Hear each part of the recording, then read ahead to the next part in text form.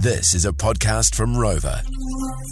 Have you heard of the fragrance Sauvage? No, I've never heard of that one in my life.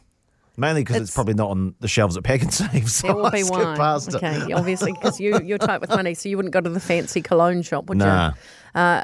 Well, it's by Dior. Dior's Sauvage, and it's one that Johnny Depp promotes. Right. Interesting choice from them getting him on board. Well, he's been doing it since 2015, Okay. so before all the Amber Heard drama. Yeah. But mind you, I think that's just made him more popular anyway. Like, I don't know.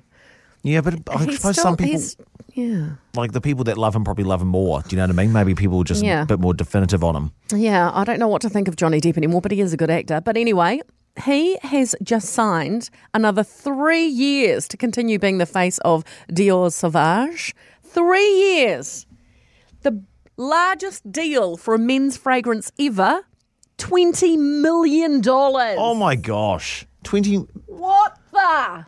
Unbelievable, eh? It's massive. The weirdest thing I find about them paying that much money for someone to represent their fragrance is that you like if they're advertising with him, you can't smell him. Do you know what I mean? They need to find a way to be able to get him to people to sniff him a bit more to know that he's good. Because otherwise, it feels like they're paying a lot of money for something that doesn't really represent the brand. Because if I picture Johnny Depp, I think Jack Sparrow, and that's not a good smelling man. I see what you're saying. Yes. Okay.